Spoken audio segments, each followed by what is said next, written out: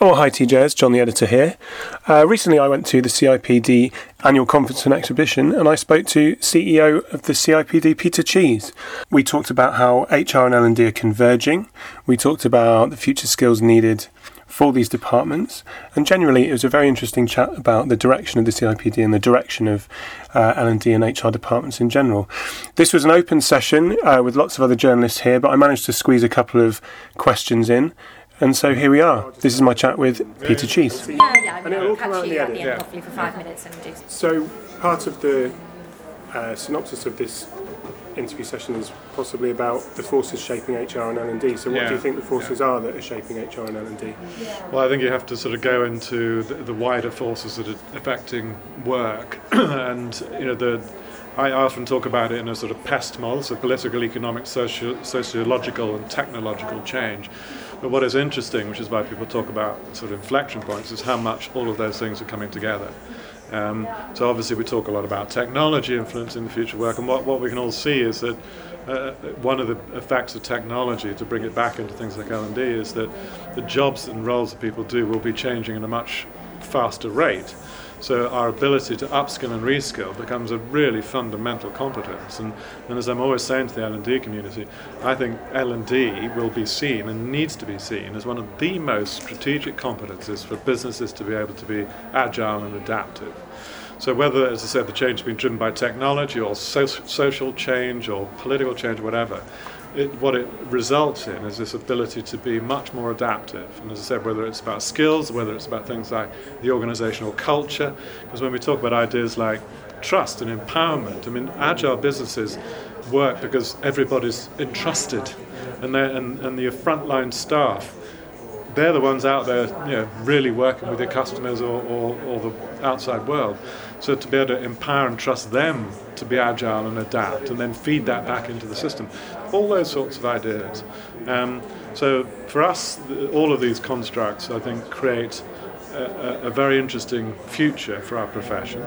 But as we've been saying consistently, we've got to step up. We as the professional body have got to make sure that we are enabling that shift, and part of it is looking at how we develop the skills and capabilities within the profession, and, if you will, the way in which we approach business in a different way from perhaps we've approached it in the past. And I think that's really exciting. It's a really exciting opportunity. I've not been to this event before because I mostly focus on L&D. Yeah. Excuse me.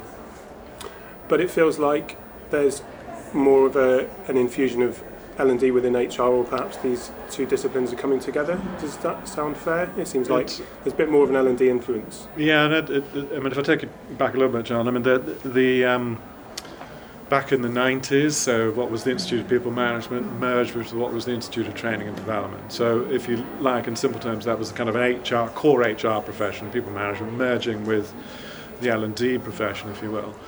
I think for quite a long time, we then, and a lot of people in the L&D world told me this when I started in 2012, that we sort of mushed those things together to the extent that L&D was beginning to lose its identity within our profession.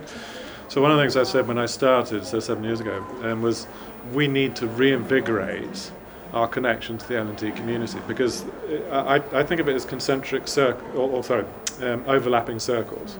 So you've got kind of HR, where you'd say, well, historically the core focus of HR is on the whole employee life cycle, recruiting, developing, retaining, performance management, all these sorts of things. And then you've got learning and development, which is fundamentally, of course, focused on upskilling and reskilling and building the kind of competencies and capabilities that we need. Now, clearly there's some overlap between the two, but it's equally important to recognise the differences as well, in the sense that for many people in the L&D profession, who'd say, my fundamental thing is I'm a learning designer. I don't see myself necessarily as some HR person, people management stuff. I'm a learning designer. So actually over the years we've done an awful lot to reinvigorate that community. We've developed completely new learning and development qualifications, re-established a lot of connection with the L&D community, and we've seen that community grow strongly within our membership. So as we move forwards, what we're saying is that recognising those, because the third overlapping circle I tend to draw is the one with OD, so organisation development. So, but there is a common core, and what we're trying to shift the common core to is not one which is, well, here's all the processes, but here's the core knowledge that we all need, whether I'm a learning development professional, whether I'm an OD professional or a traditional HR person.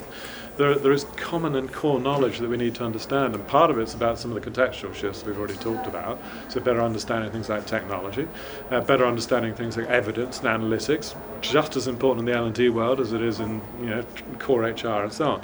So that's where we're moving it to. And then, of course, beyond that, recognising the distinct specialisms and communities that we need to support. So that's how we're seeing it, and we will absolutely continue to grow and support the L&D professional community within that overall construct. And I think we're doing some really exciting stuff in L&D. And as I said, take it back to my earlier comment, which L&D people tend to like when I say it, is that I absolutely believe that L&D can and should be at the heart of strategic competence of an organisation. But just as with all this stuff, L&D's got to step up as well. We've got to use technology effectively, we've got to understand our outcomes, we've got to use more evidence. So it's the same constructs, I think, that's got to drive L&D as well. Cool. Thank you.